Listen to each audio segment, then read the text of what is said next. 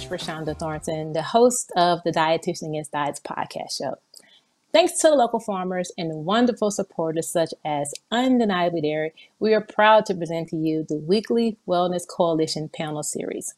This is a 10-part series where myself and a rotating cast of experts will discuss meaningful topics, focusing on what means the most to you during this COVID crisis. So that means every Thursday, I'll have panel guests that will bring great insights, perspectives, truths, and possible solutions. So again, thanks to Undeniably Dairy and the local farmers, this is able to be aired to you every Thursday morning at 11 a.m. on my Facebook page at Rashonda of Better Vessel. You can also see it on my YouTube channel and all other podcast stations and podcast platforms. So enjoy the show, and please reach out if you have any questions or have any topics that may be of interest to you. Well, hello and welcome to week 2 of the weekly Wellness Coalition panel. This particular week, we're going to focus on the impact of emotional and mental health during the COVID season. So I have with me 3 wonderful guests, and I want to do a quick introductory of them so you know who they are. So my first guest is Melissa Douglas. She is the founder of a telemental health organization called Goal-Driven Counseling. As a licensed clinical social worker, she's also known as the virtual clinician. I also have with me Tom Duff. He is also a licensed clinical social worker who's had over 25 years as a mental health expert. He's also the director of the St. Louis Counseling Center here in St. Louis, as well as a podcast host of Mental Health Matters. And last but not least, I have Dr. Lisa Parker Scott. She is a clinical psychologist with over 20 years of experience and has worked in areas all the way from private practice to now being a team lead of St. Louis Psychiatric Rehabilitation Center. So I want to welcome all 3 of my panel guests today. I'm glad that you guys were able to be a part of it. Thank you for having us. Exciting. Thank you. Yes. So after introduction, I want everyone to really just kind of get a bit of information about each and every one of you, some of your areas of specialties within this, because I feel that all 3 of you bring valuable information to this particular topic. So we're going to just really kick off with talking about the diversity in your platforms, as well as how the impact of COVID-19 has impacted the way that you have responded over the last 8 weeks. So, Dr. Scott, I'm going to start off with you. So within the practice, what specific clientele do you serve, and how has this recent crisis adjusted your approach in a mental health capacity and all the things that you do within your profession? Well, I work at St. Louis Psychiatric Rehabilitation Center, which is a long-term care inpatient psychiatric residential facility. Many of these folks suffer serious mental illness, as well as serious trauma, sometimes repeated psychological trauma throughout their lives. And so we're often working with folks to try to help them get relief from very debilitating symptoms of mental illness, as well as dealing with chronic mental health conditions. With all of this going on, and with the introduction of the COVID-19 crisis, we've had to work really hard to give information to our clients in a way that they could understand, and to be able to wrap support around them with their current mental illnesses and their vulnerability to trauma in mind. And so a lot of what we've done is try to find ways to make sure that they're still connected to their providers, even though some of their providers are working from home, to add more virtual connection and virtual support in lots of different ways. Because I also work with staff at the facility, and we're a residential care facility, we've had to work really hard to protect our clients and our staff as much as possible from infection. So a lot of what I've done is also educate staff with the emerging information as it's developed each day. Ended up being able to get masks for my staff made before we were able to get more shipments of PPE for our staff, and to be able to pass that information on to our clients as well, to balance giving them accurate information without overwhelming or making them too afraid and anxious. So with all of that going on, it's been quite challenging and frightening and overwhelming for everyone. I think finally what we've had to do is remember that we're all human and try to support one another through all of this, that this has been an overwhelming situation for everyone. But with all of that, I'd have to say I am so impressed by my clients and my staff. They have been amazingly and remarkably resilient. They've been very patient with one another. They've been incredibly compassionate. Even some of our folks that don't tend to be able to think outside of themselves because they have such daunting symptoms have been very compassionate. Yeah, I can only imagine just the transition working within the hospital context of it and dealing with people that are vulnerable right now with being affected, alongside helping those with in their mental capacity and making sure that they're served appropriately and protecting them at the same time. So it's amazing how, when you're strapped to make change, you figure out a way to do it and it all ends up working out, you know? So Tom, so you yourself, now I know I think you work with different particular like healthcare institutions, but you also work with churches and with schools, and so a diversity of clientele. And so you guys, St. Louis Counseling Center, you have more of a brick and mortar model, as well as several sites throughout St. Louis. So with the changes and the limitations that we're having as far as person to person contact, how have you transitioned some of your services to better help keep those services going for those particular clients and patients? Yeah, it's been an interesting, really month when you think about it since this kind of happened. But we've basically gone all virtual. We had 8 office locations, and then we were placing clinicians inside of schools to provide therapy. So we were in over 100 different schools.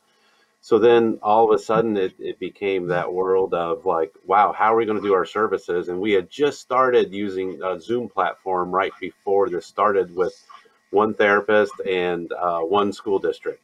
And then now all of a sudden we have, everybody doing virtual sessions. It's been it's been challenging on a couple levels because of one, as a clinician, I'm a little bit older. If you look at the gray in my hair, right? But it's very used to just doing traditional therapy with somebody in the same room. So even for me, it's been kind of a process. And so we had several therapists that had to walk through that. And then clients as well, too, kind of having to engage clients like, hey, this can work.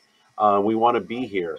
And we've been pretty pleased with our existing clients that they've been willing to either do telephone because certain funding sources, funding streams from county grants to insurance-based providers have allowed us to go towards telephone and virtual. And so that's been a blessing in itself as well. So even new clients coming on board because it's a whole different level that are more willing to do the virtual side as well too. Now, one of the challenges is with our school kids that are at home, as well as some of our clients, is accessibility to either a laptop, either through a telephone, minutes.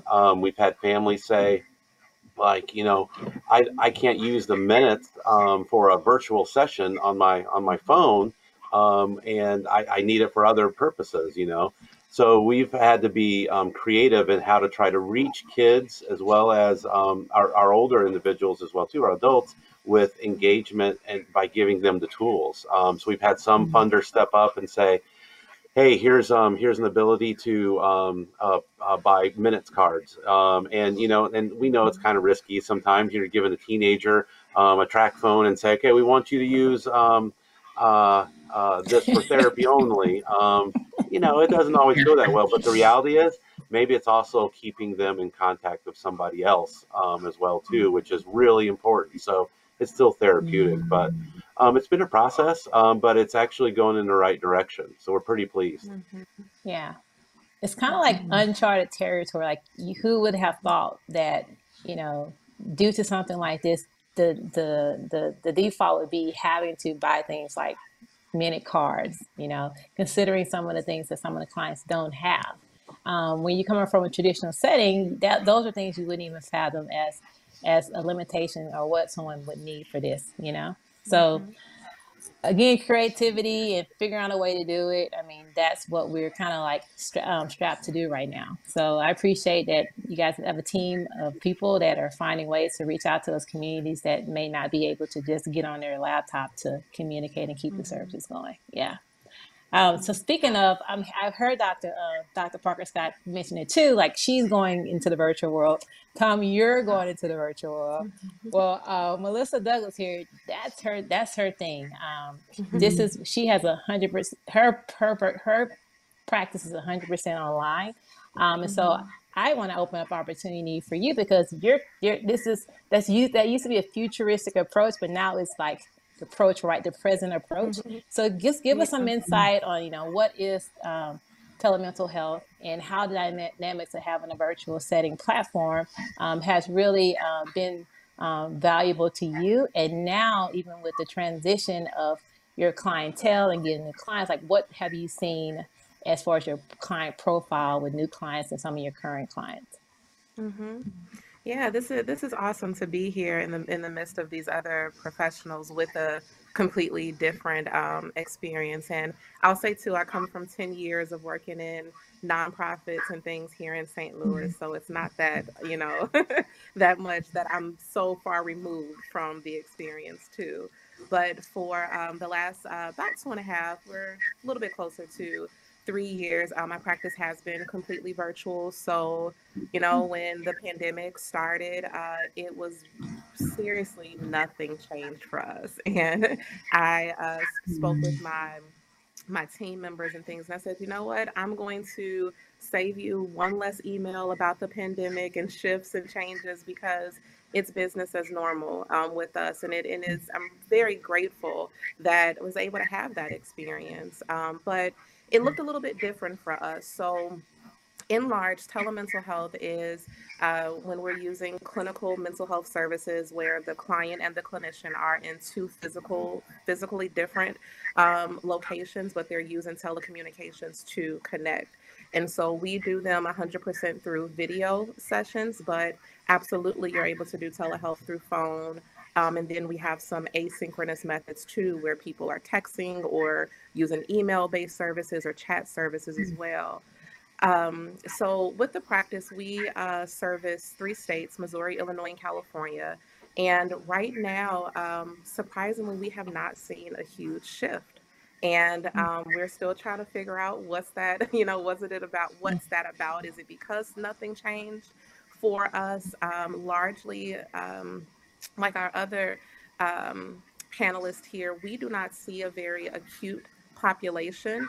So we have people that are experiencing some anxiety, some symptoms of depression, some traumas, but they're not at the level of acuteness for hospitalization. Typically in the past with telehealth, because we do what's called an assessment of fit for services, there are just some levels of care that in the past have not typically been recommended for online services. And it's been so interesting in the last month everything is okay now. So I've really been thinking about, so for the past year, I have been also consulting as a telemental health consultant with individuals and organizations to help them navigate, what does this look like as far as what platforms we can use, what do our consent forms need to include, and what does this process look like for our clientele is a lot of what I've been doing. And it's been very interesting to think about what this is going to look like post pandemic, because I think this has brought shined a very huge light. A lot of like what Tom said, one of my focuses has been not just on telemental health, but also equitable care, right? So we have to think about access. We have to think about the barriers that are still there. And although this is a great approach to treatment for some people still in underserved communities or rural communities, they don't have equal access to the service. So I've been thinking, like, this pandemic has shined a huge light on just some challenges still within our mental health care system and some systematic barriers. And how do we now, since in this time we have all band together to make sure that people have adequate internet or they have the technology or insurance companies are reimbursing for it, how do we have this continue, right? You know, on a federal level, we had some from the Department of Health and Human Services. They lifted some regulations on just doing telehealth and what platforms you can use. And like I said, insurance companies have made some changes. And so my mindset has really been in an advocacy space of how do we have this continue and not go back to placing all the regulations that we clearly see now don't necessarily need to be there. So Yeah. yeah, I've been more personally, I've been more on the supporting professional side. I've done some webinars and trainings to help other people do it, but as a practice, we've kind of been floating kind of just the same, which I'm grateful for that. Yeah. Yeah. Shines a lot of light on what's needed, and maybe this is preparation for the future on a long-term basis. I hope so. Yeah. Yeah. We I'm sure you guys did as well as myself. So taking that conversation a little bit further, I know when it comes to mental health conditions and what people face and experience, there are a few highlighted common things that potentially people go through, and it's in light of like the COVID-19 crisis. I'm sure that's only fueling fire in certain people's life right now. And so, Melissa, I know when you think of mental health, it can also be a holistic approach, as it's also inclusive of their environment. It's inclusive of things that happens around them, not just that person. So in light of the economic impact right now, what have you seen as some of the common concerns you see in people, particularly as not generally as a whole, that they're facing emotionally due to, finances, unemployment, access to food and medication? Like, what have you seen arise? Absolutely. I think there are some just collective experiences that many of us, not just the clients, but us as the providers are experiencing as well. And so definitely increased anxiety with there being so much uncertainty, there not being a lot of answers around this virus, and how do we, really flatten the curve, and there being no, cure for it and all those things. What does the future look like for us? So definitely increased anxiety has been a theme. There's been a lot of grief, and that's been across the board, right? So we definitely have, unfortunately, seen the tragedy that has come with unexpected deaths with the virus. But in addition to grief with unexpected loss in people, we also are grieving the loss of how our lives were.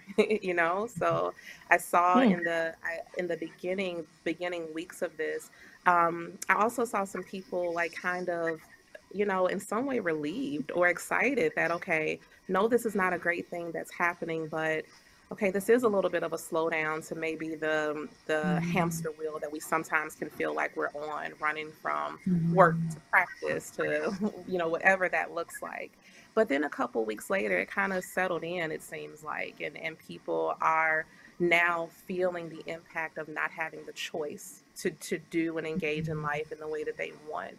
So definitely grieving, right? And even past grief being triggered as well. If I've lost someone prior to COVID-19, and now I'm reminded of death and loss all around me, that's now triggering other other just memories and feelings within myself, which then connects to some depression symptoms that have also arose because of the isolation and withdrawal that comes with being quarantined.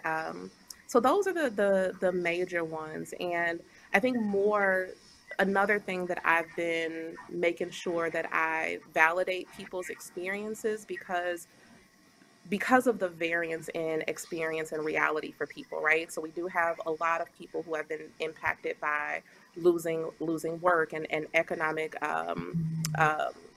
just challenges and insecurity in a lot of places. But then we also have people where those kind of things haven't changed for them, and although they are in place, in home, they do still have the security of income and employment. So there's been this added kind of idea of this comparative suffering, right? I'm a little bit upset of that I can't move as I like, or I might have some anxiety, or I might also be triggered in some way, but at least I haven't, lost my life, or at least, it's not as bad as other people have experienced it. And so I see them not giving themselves space to feel whatever that feeling is. And so a lot of what we've been seeing too is just making sure we validate whatever experience people are Yeah. going through, knowing that your personal experience is important. Yeah. That's a good point. Really good point. The validation piece. Hmm. For I got a question for Tom. I think you can answer this one. So, Melissa, you mentioned about anxiety as is a common thread you've seen just as a whole, as a general, as a population. Now, Hmm. what about those who already are experienced or diagnosed with anxiety, Tom? What effects do you see that has a rise in the way that they handle things, and how do you see that in the long term, or how this may impact them moving forward in their life? Yeah, I think it's kind of twofold what we've seen so far. For some that's already diagnosed with it, they've actually have a pretty good skill set to manage it. And so we've seen some of that. So they've had this toolbox that's kind of been built up with how to manage the daily anxieties and what's coming next.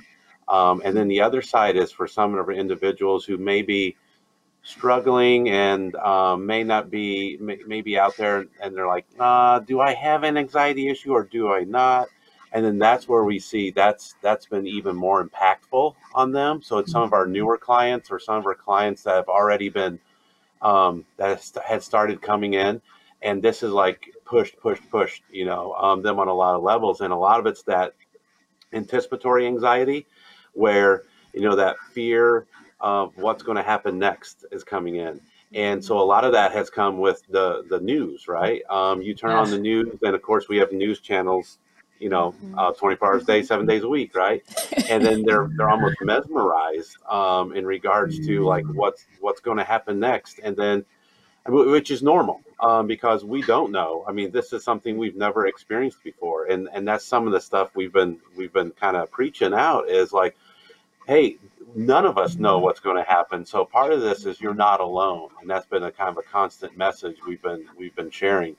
Um, so when you look at those two groups of people, that's been kind of what we've experienced, and so I think what happens with anticipatory anxiety is you might be able to manage through this process, and you're implementing some skills. But what we've also been hearing this second wave, possibly in the fall, there'll be COVID paired with a regular flu, and then that's like waving the flag to someone with an anxiety diagnosis, or someone that's like thinking if they have one or not, and that's like, oh my gosh, so we're going to have to go through all of this again, right? We're going to have to stay at home, and then people are going to die, and so all of those what ifs, the case of the what ifs comes up. So Hmm. it's helping with positive self talk. It's helping individuals develop that toolkit of like, maybe for me it's journaling, and I can get all these anxious thoughts out. Maybe for someone else it's like I resort to exercise. So it's figuring out what's appropriate for the person, but that's ultimately kind of the process that we're walking through with some of our clients. Hmm. And I'm assuming that it's all a spectrum, a Hmm. spectrum to the levels, to the frequency of it, and giving people coping tools. But I'm assuming it's customized to how they use them, what has happened, what has worked in the past, and I think the idea of not knowing the future and that anticipatory fear right there and anxiety. Um, I feel like we all have that, but those who have already been dealing with and working with anxiety, like you said, it's just adding fuel to the fire. Do you foresee, like, does that? And this is a question I don't know. Is it, I know, Lisa, like you mentioned, like you work with trauma patients. Yes. Tom, could this be like but this is still a question of Tom. Is this still could this be like a chronic trauma issue to where it can snowball and make things, create a new experience in their life where their anxiety rises continually on a continuum? Yeah, Am definitely. I I asking mean, it the right way? yeah, I mean, from a trauma Okay. perspective, right? I mean, this Mhm. is, we're all experiencing some level of trauma through this.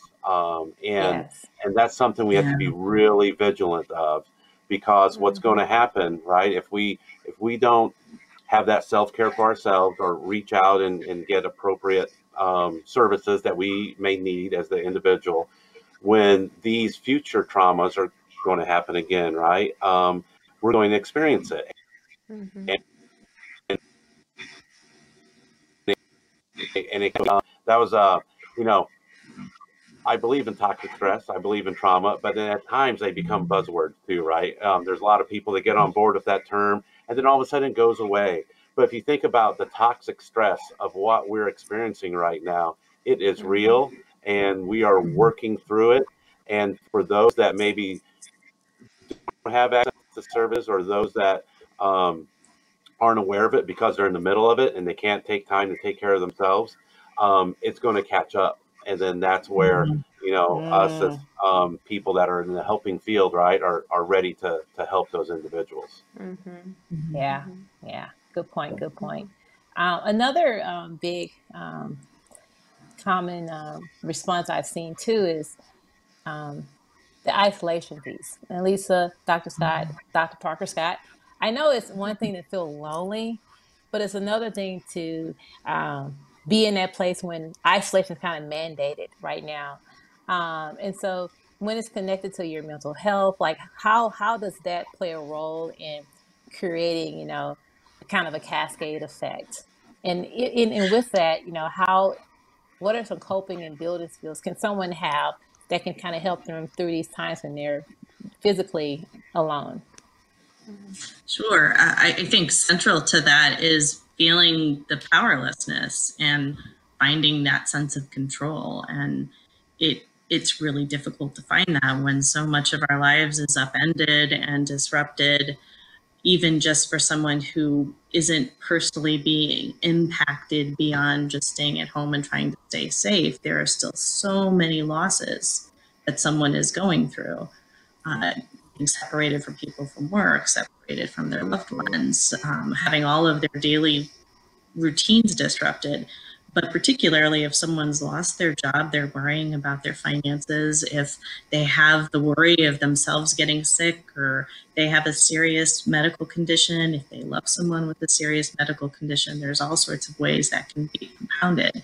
And being isolated, I think this crisis has made so many of us become much more aware of how much we really need others and how much we Mhm. rely on others, not just for love and for caring, but for our basic necessities, for getting our Mhm. groceries and utilities, and for having things delivered, and how much risk that can place others at nowadays has taken a whole new level of meaning. And that's really increased how much we feel isolated when we're not able to get those connections, and when we're pulled away from all of that. And so it's very easy when we have so much that's not under our control to focus on all that isn't under our control. And whether it's with my clients at the facility, or the staff I'm working with, or my friends and family, or myself, trying to focus on what is under our control and trying to kind of turn to that here and now. What am I aware of? What can I do to just stop and take a deep breath? What can I do to focus my awareness in a way that will help me regain Mhm. some of that control, feel that, and feel that calm, and then take one thing at a time from there on. It doesn't feel very powerful when we're thinking of all of the things racing around us. And yet it's amazing to me that even when people are devastated and have been hit with multiple losses, uh, just being able to stop and really kind of regroup is really essential. But then also being able to find other ways to connect. For a lot of people, this has been a technology intensive to be able to learn how to really connect. I I'll admit I downloaded WhatsApp for the first time and found out that my son will smile while we're talking because I can see his face now, since I'm not seeing him because I work in healthcare, other than for walks in the park or when we WhatsApp. And so something as simple as that, using Zoom to connect to other family members, or being able to use video conferencing with my team members and with our clients when we have meetings with them, and connecting clients to each other and to their family. Things that we were just starting to entertain how to introduce this technology. So it's been a real silver lining to have people be able to connect that way.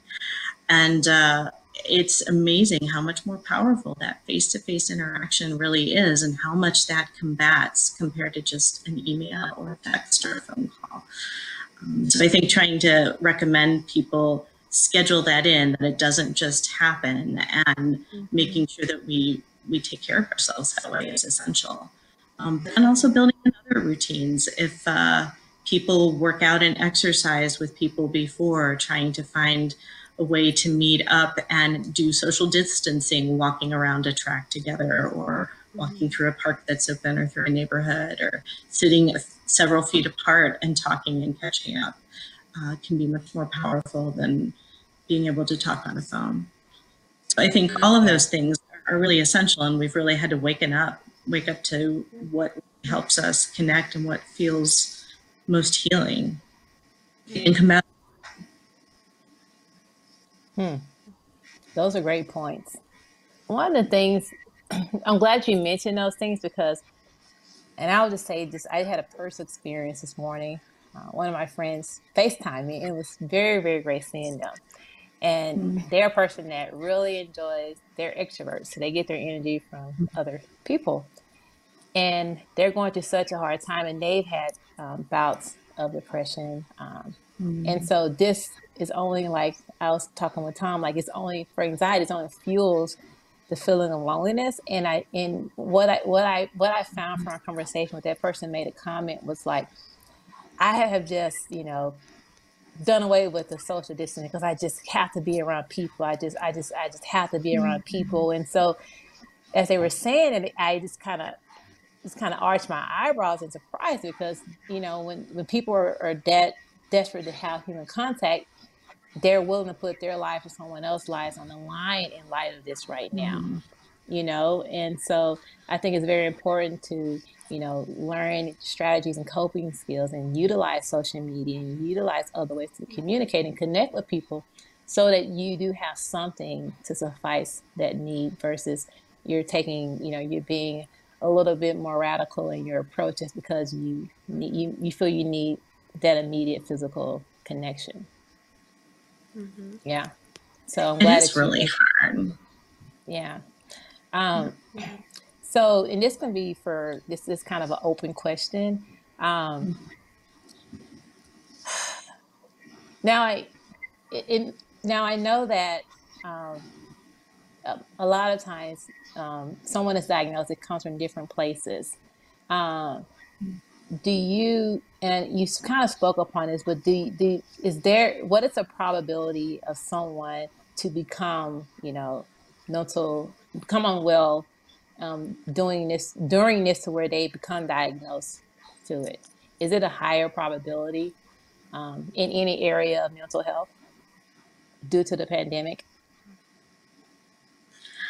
I would say yes and no. I think there's a difference between feeling stressed and having reactions to something that is devastating and widespread and unforeseen, and that we have difficulty kind of figuring out how to cope with, and that figuring out how to cope with that and being able to do what we can, that's in kind of the normal realm, and that a lot of people can do that. Feeling like we're not able to adapt, or being slammed with huge losses, or feeling like we're just not able to catch a breath, or that we were at a liability before. People who are falling in those kinds of categories or in those kinds of events are more likely to feel like they've got something that is just not budging, that just their normal coping strategies aren't enough. They're not helping them, or this is too big. It's too devastating loss. And so that would be more something that would be considered a post-traumatic stress disorder or an anxiety disorder or a major depression of some sort. I think it really depends. I think it's certainly, though, is much more likely the more kinds of tragedies that people are dealing with. It is much more inevitable. I will say that everyone going through this right now is feeling some level of stress. It would be the exception for people not to feel stressed by any of the things that have been happening over the last couple of months. And so that makes it normal and not a mental disorder. It's still not, it doesn't feel very normal to have things be so different. And I think that kind of upheaval is really difficult. So it takes being able to figure out how to cope with it. But what Tom, you were saying about when people have dealt with really difficult anxiety, for example, or another serious mental illness, or they've dealt with trauma, they may be much more resilient. And so they may be coming out of this saying, okay, yeah, this sucks. And, oh, I do not like this. Okay, I need to get stuff together. How am I going to do that? And they may be able to more quickly mobilize than someone who's never dealt with something that's been traumatic before. I do think that if people are finding themselves in this place, though, where they are devastated, where they don't know which way is up, where they can't sleep, where it's hard to eat, they're worried about everything, and they have real traumas that they're dealing with, real losses, or if this is just raised every fear for them and they've never had to worry about these kinds of life and death concerns, even if they haven't lost anything yet, per se, like a person that they're caring about, that someone has died or become ill or that they're ill, they still have had many other losses. Those things, when you're finding yourself in that position, it's really helpful to know that that's real. Just because, that's real trauma. And we all have the capability of feeling traumatized right now. And so doing what we can to reach out to people who love us is absolutely more important when we're feeling so blindsided. Reaching out for professional support virtually is absolutely more of an option, even more now than it was before all of this. Just talking to the people we love and letting them know, as hard as it is, that we're struggling. And not expecting that we're going to problem solve it away or do it right and feel better, that this is an incredibly unprecedented and challenging, rough time.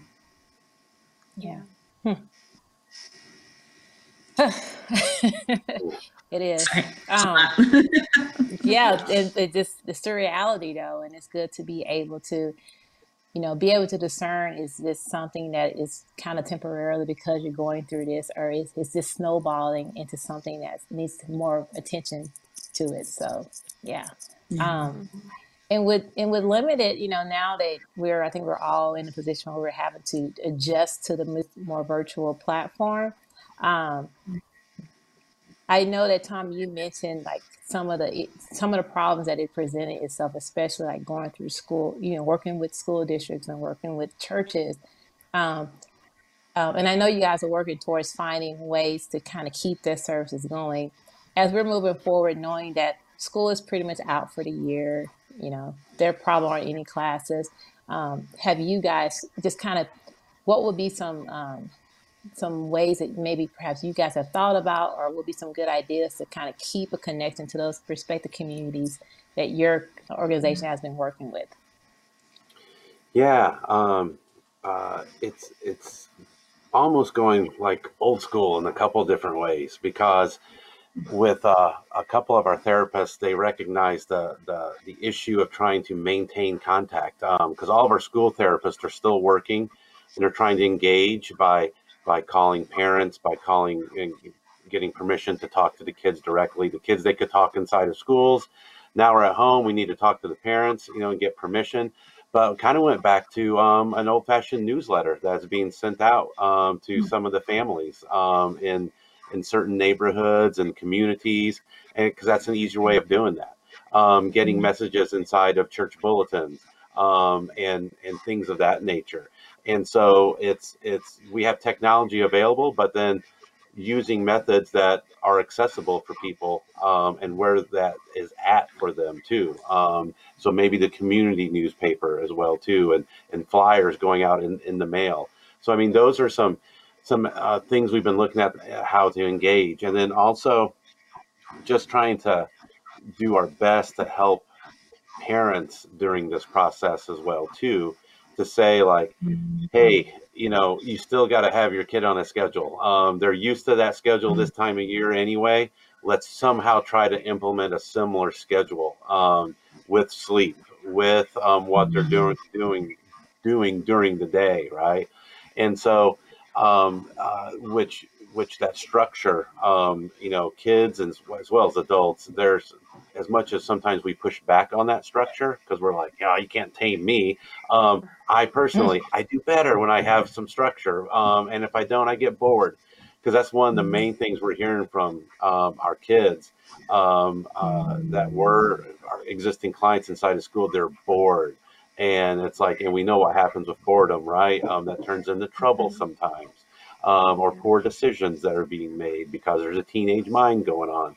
So, trying to get some of those ideas and concepts out there, and using some more traditional methods, even of delivery. Okay. Okay. Yeah. And Melissa, I want to get some of your opinions too. As you see this extension of being quarantined or have limitations continue, what are some ways that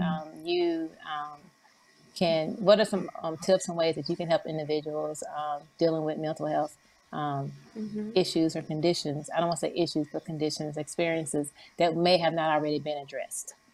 Yeah, I want to piggyback off of what Tom was just sharing because even with a virtual practice, we've been going pretty old school too, with connecting with community-based organizations and businesses. We always say, the people that have the natural contact, with the clientele is someone that's important for us to be connected with. So we've been also doing some of that communication, making sure that we're providing just good information, online or participating in, things like this, or when other platforms are having different discussions, making sure that we're giving tips and just a little bit of psychoeducation so that there's a wealth of just free, accessible information out there, and wanting to make sure that mental health and emotional health is something that's also in the conversation. But another thing that we were doing, and we planned it like literally right before this happened, and we're just like, oh, I guess it's a perfect time to do it. We also implemented some virtual groups as well. So we have been like your support groups. We're not quite doing, therapy groups, but more just support groups on different topics so that, again, like, we've all said people know that they're not alone, that there are people. We have one group that is focused mainly on people that are having challenges with setting boundaries and developing just self-care routines right now, because we see people that are isolated by themselves. That can be hard to get on a plan, but then people that are in households with other people, it can be hard to figure out, when's family time, when's my time, and not feel just this, we always have to be together, knowing that as individuals we need individual time as well, or having be so accessible to other people. People are expecting the increased Zoom calls or increased communication. I'm seeing some people say like, "Hey, I don't really feel like socializing right now," in that way because everything is online. But we're hoping that these support groups help people to again get information, talk with others who are experiencing similar things that they are, and get some of those just tips and tools and build up their toolbox so that they can navigate through this and navigate through it well. So yeah, just really want to continue to encourage people to pay attention to your individual experience, anything that feels out of the norm, knowing that there are some things that are that are happening, that are shifting. You know, I'll fully admit that I stay up too late some nights watching Netflix and my sleep is now off. You know, but that's different from me starting to have trouble falling asleep because I'm worrying a lot, or I'm not able to stay asleep because there are a lot of things on my mind, or I'm noticing that I'm eating a lot less or I'm eating a lot more, or I have no motivation or energy to get out and maybe take a walk around the block or connect with someone that I might not have spoken with. So definitely just continuing to have people pay attention to anything that feels, you know, largely out of your norm, and being very patient with yourself. There's a lot of people that are navigating so much at home. You know, I'm a teacher, I'm employee still, or I might not be employee, and now that has stress.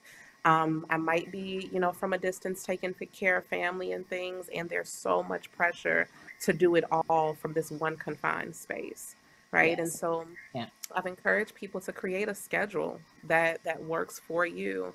And some days that schedule is going to go well, and some days it's not. But that's completely okay too. So Yeah. just very individualized focuses right now. Yeah. Okay. Thank you. Appreciate that. Mhm. Good that you guys are expanding your programs to be more inclusive and create different options for people. Yeah, Mhm. and keep them engaged. Um, Yeah. so as we're closing, we all know that mental health is connected to the whole all the spokes of this life, whether it's, you know, physical health, emotional health, you know, how we take care of our bodies. It's a part of the Mhm. entire will. So what, just real quick, if each of you can give me just kind of a quick, maybe 1 minute, what would be some holistic approaches you would encourage your clients to implement into their lives that may really help them with their coping and dealing with their mental health conditions? I guess, Tom, I'll give you the mic first. All right. Um, well, a big part of what I always say is sleep, exercise, and nutrition. Those are three huge things that a lot of times make remarkable improvements in your overall mood and emotional health and mental health. And, you know, as much exercise as you can get in, even if it's a walk, but if you can get that heart rate up, right, it makes a big Mhm. difference. Eating healthy, of course, stay away from my favorite food, the Pop Tarts and the Twinkies and the all those things, right? And of course, sleep, getting as much sleep, you know, depending on what research you read, you know, anywhere between 7 and 9 hours, somewhere in there. I go back and forth, but that'd be my way of looking at it right off the bat. So sleep, exercise, nutrition. Mhm. Thank you. Dr. Parker Scott, how about you? I absolutely echo what Tom's saying, and I would add mindful relaxation. Pay attention to focusing your mind in a relaxing way for a chunk of time every day, and start with something that you really love. Listen to your favorite music. Pay attention to the spring flowers outside your window, or better yet, when you go for a walk, pay attention to all the colors and the smells. The other thing I would ask when people try to exercise or eat right or get more sleep, start with a realistic goal. Trying to say, okay, what's one thing I can try to do today? And start to try to do something every day. Start with things you like. So if you don't want to do a video workout, don't do a video workout. If like rather go for a walk, then go for a walk and start with 20 minutes, but try to get a brisk walk pace going and go through an area that you're familiar or that you would like to walk through, and enlist support with your friends. So if you're trying to set one goal for that day, make sure that you then talk to a friend that you know is going to support you in that goal, and that may help you be more likely to carry that goal through. So Mhm. that's Great. Thank Yeah. you. Yeah. I'll definitely echo mindfulness from the space of taking opportunities to connect with yourself more. So, detaching from the news and social media and all the other noise that I like to call it outside of us, and focusing internally on just who am I and what do I like and what does this make me feel and what do I need. that's a question that I encourage people to always ask, like in moments, what do I need right now, and materializing that. But then I will also add to that our environments absolutely mirror sometimes what we're feeling internally. So if our environments are an absolute mess, we're probably feeling a mess inside, you know? And so if I think this is a great time and opportunity to do some cleaning, to do some organizing, to get to those, you know, projects that, you know, they don't have to be overwhelming, but, you know, we have that, you know, that piece of furniture that we have been saying we want to move and clean behind and sweep behind and organize our rooms, and you know, just make things feel and look uh, in a way that just makes us feel good about our space. And if it's a space that we have to be in for, you know, an unforeseeable time, then it might as well feel good to be there too. So mindfulness and having our environment reflect kind of what we desire to feel. Yeah, great. I love it.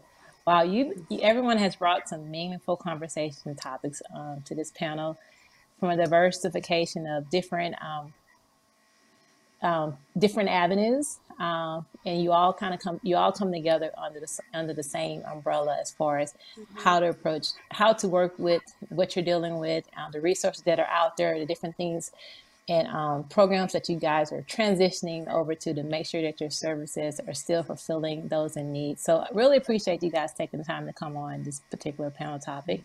And last but not least, I want to make sure everyone has a way to contacting you guys. We will put all your information up on the feed in the post. But if you want to give your website and your number or your contact information, we'll just close it up after that.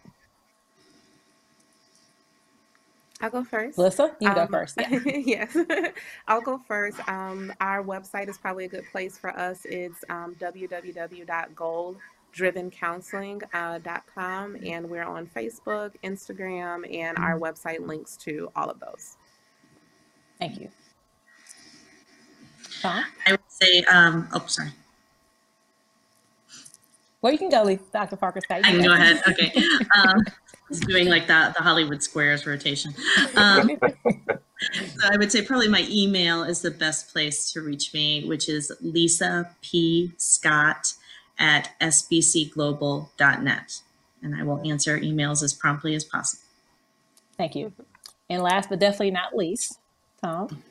Yes. So you can go to our website, stlouiscounseling.org, and you got to spell Saint out.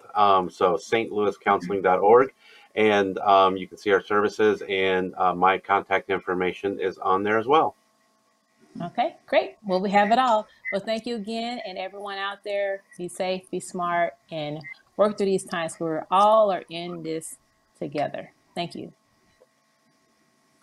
So continue to come back for more wellness-related topics.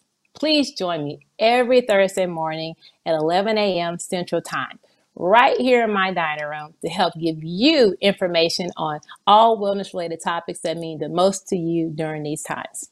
And don't forget to support our students by going to www.genyouthnow.org to learn about their grant funding program in response to the COVID-19 crisis. It's called For School's Sake. So follow them on Facebook and Instagram and see all of the impact they are making by supplying schools with resources and food needed to keep our students safe and fed. So thanks again, and see you soon.